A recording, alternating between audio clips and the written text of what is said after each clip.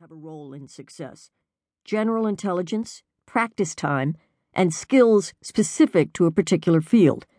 Others had argued for the importance of each of these factors. It was the combination of the three that was novel.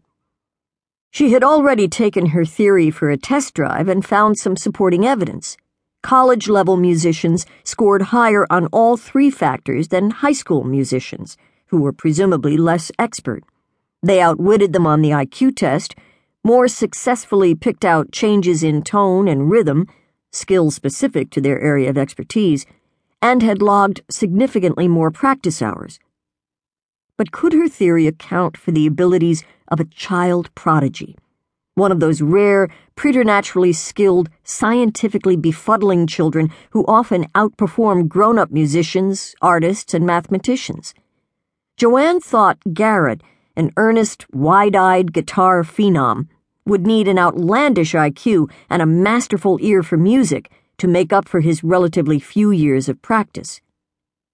Over the course of 2 days, Joanne gave Garrett an IQ test and a music aptitude test.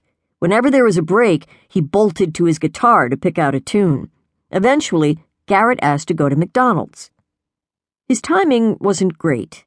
Garrett still hadn't finished the memories section of the IQ test, but Joanne had 3 children of her own. She knew when to quit. She and Garrett, along with Garrett's mother, Sandra, drove to get lunch. During the short trip, Joanne mulled over Garrett's test results.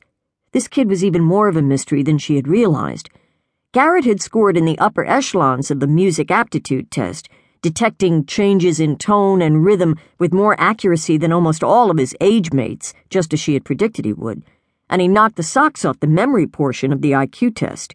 He thundered through digit repetitions on his way to scoring in the 99th percentile for this section, despite having gotten tired of the testing and wrapping up early. But the rest of Garrett's IQ test results wasn't exactly what Joanne had expected. He did well, to be sure. There was no question that Garrett's general intelligence score was well above average. But it wasn't 1 in a million. He had a very high IQ, but it was nowhere near as exceptional as his abilities on the guitar. Without a truly explosive IQ, how was he mastering music with such unbelievable speed? At McDonald's, the trio ran into Sandra's sister Susan and Susan's son Patrick. Garrett's mother introduced Joanne to the extended family. Joanne said hello to Susan. The 2 sisters talked.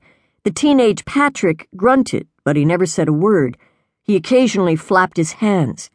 As Sandra later told Joanne, Patrick was autistic. Joanne's mind began to spin.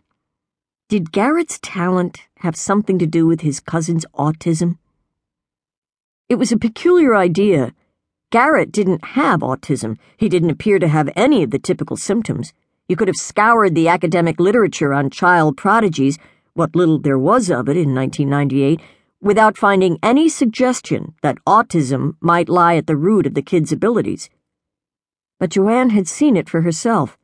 In the fluorescent light of a hamburger joint, 2 cousins, 2 biologically related children, stood side by side, one courted by the press for his musical prowess, the other struggling to master daily living skills. By better understanding one child, could you help the other?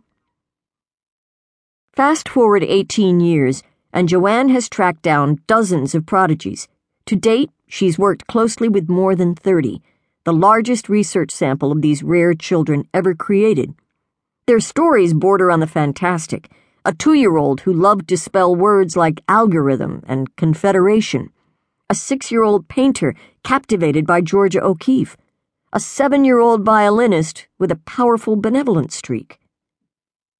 Joanne and her daughter, Kimberly Stevens, wrote the scholarly papers that stemmed from these encounters, but as the research advanced, they, hereinafter we, realized that the relationship between prodigy and autism had implications that went far beyond an ivory tower debate over the source of extraordinary talent. Thus, this book.